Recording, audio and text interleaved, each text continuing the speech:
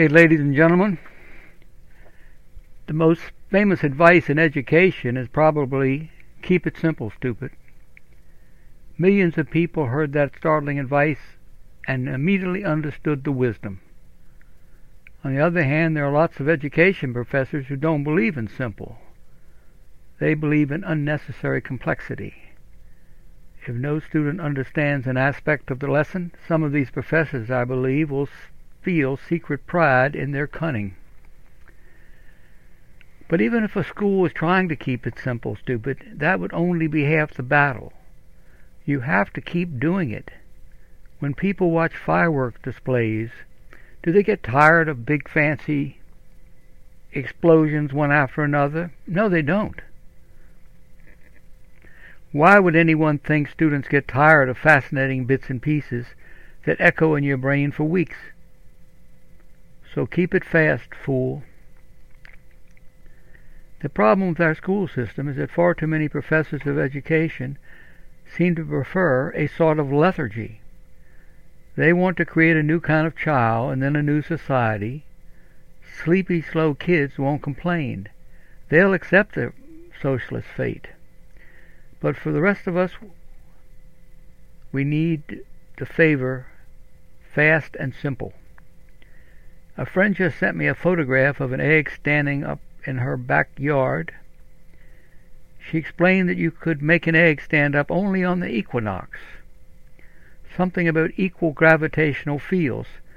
I thought this a perfect example of speed and keeping it simple.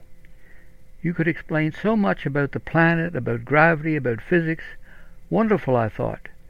Imagine this little egg interacting with vast planetary forces. Then I wondered why I had not heard of this phenomenon before. I checked the internet for some up-to-date commentary. Turns out this whole story is an urban myth. I was disappointed, having decided to do a podcast about the egg and the equinox. On the other hand, this new information added depth to the whole story. Now there was a controversy to explain. Some people thought A, other people thought B. I'm sure most students would find that interesting and engaging. Controversy, that is. I looked more deeply at what other people were saying. Almost immediately I found a video made by the Boston Children's Museum, which turned my disappointment into victory. A clever official told the whole story in less than 4 minutes. Egg, gravity, equinox, the tilt of the earth on its axis, everything. Now you could tell this organization was in the business of entertaining and educating children, not boring them to death. The video's brevity is important. You show this video first thing. It provides a mental map for the journey students are about to take. Then you can go back and forth and look at 10 seconds here and then 15 seconds there and bring in various other videos to reinforce each of those parts. And in this way you build up a depth of understanding. Now the way you prepare to do this is to become expert on each little part of this experience. That's how you teach really fast. You focus on one piece at a time, but keep moving. That's the essence of keeping it simple and fast. Typically, professors like to do a week or a month on some subject, meaning they will stretch out the information instead of condensing it. I don't think we can save these professors, but each individual teacher and parent can start doing a better job. Learn a little about things, and then explain these to somebody who is younger and knows even less than you do. Spread the words. The goal remains always the same. Simple and fast with lots of repetition. Now, one of the favorite topics these days in K-12 is something I think completely overpitched, overemphasized, and that is the notion of learner-centered. I don't think it's such a big deal or the name of the game. This is misleading jargon. What we need is learner-friendly, which is implicit in learner-centered, but it's not true unless you focus on friendly.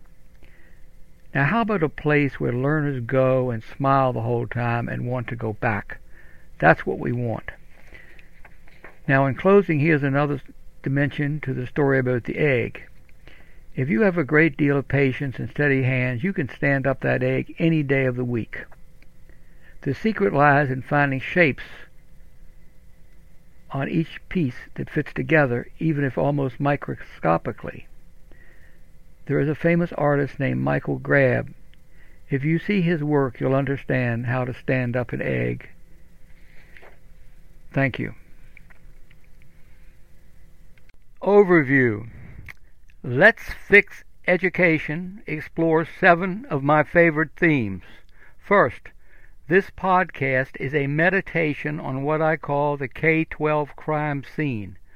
So many destructive ideas. Understanding them is the key to fixing them. 2. By doing that, we will have better schools at less cost. 3.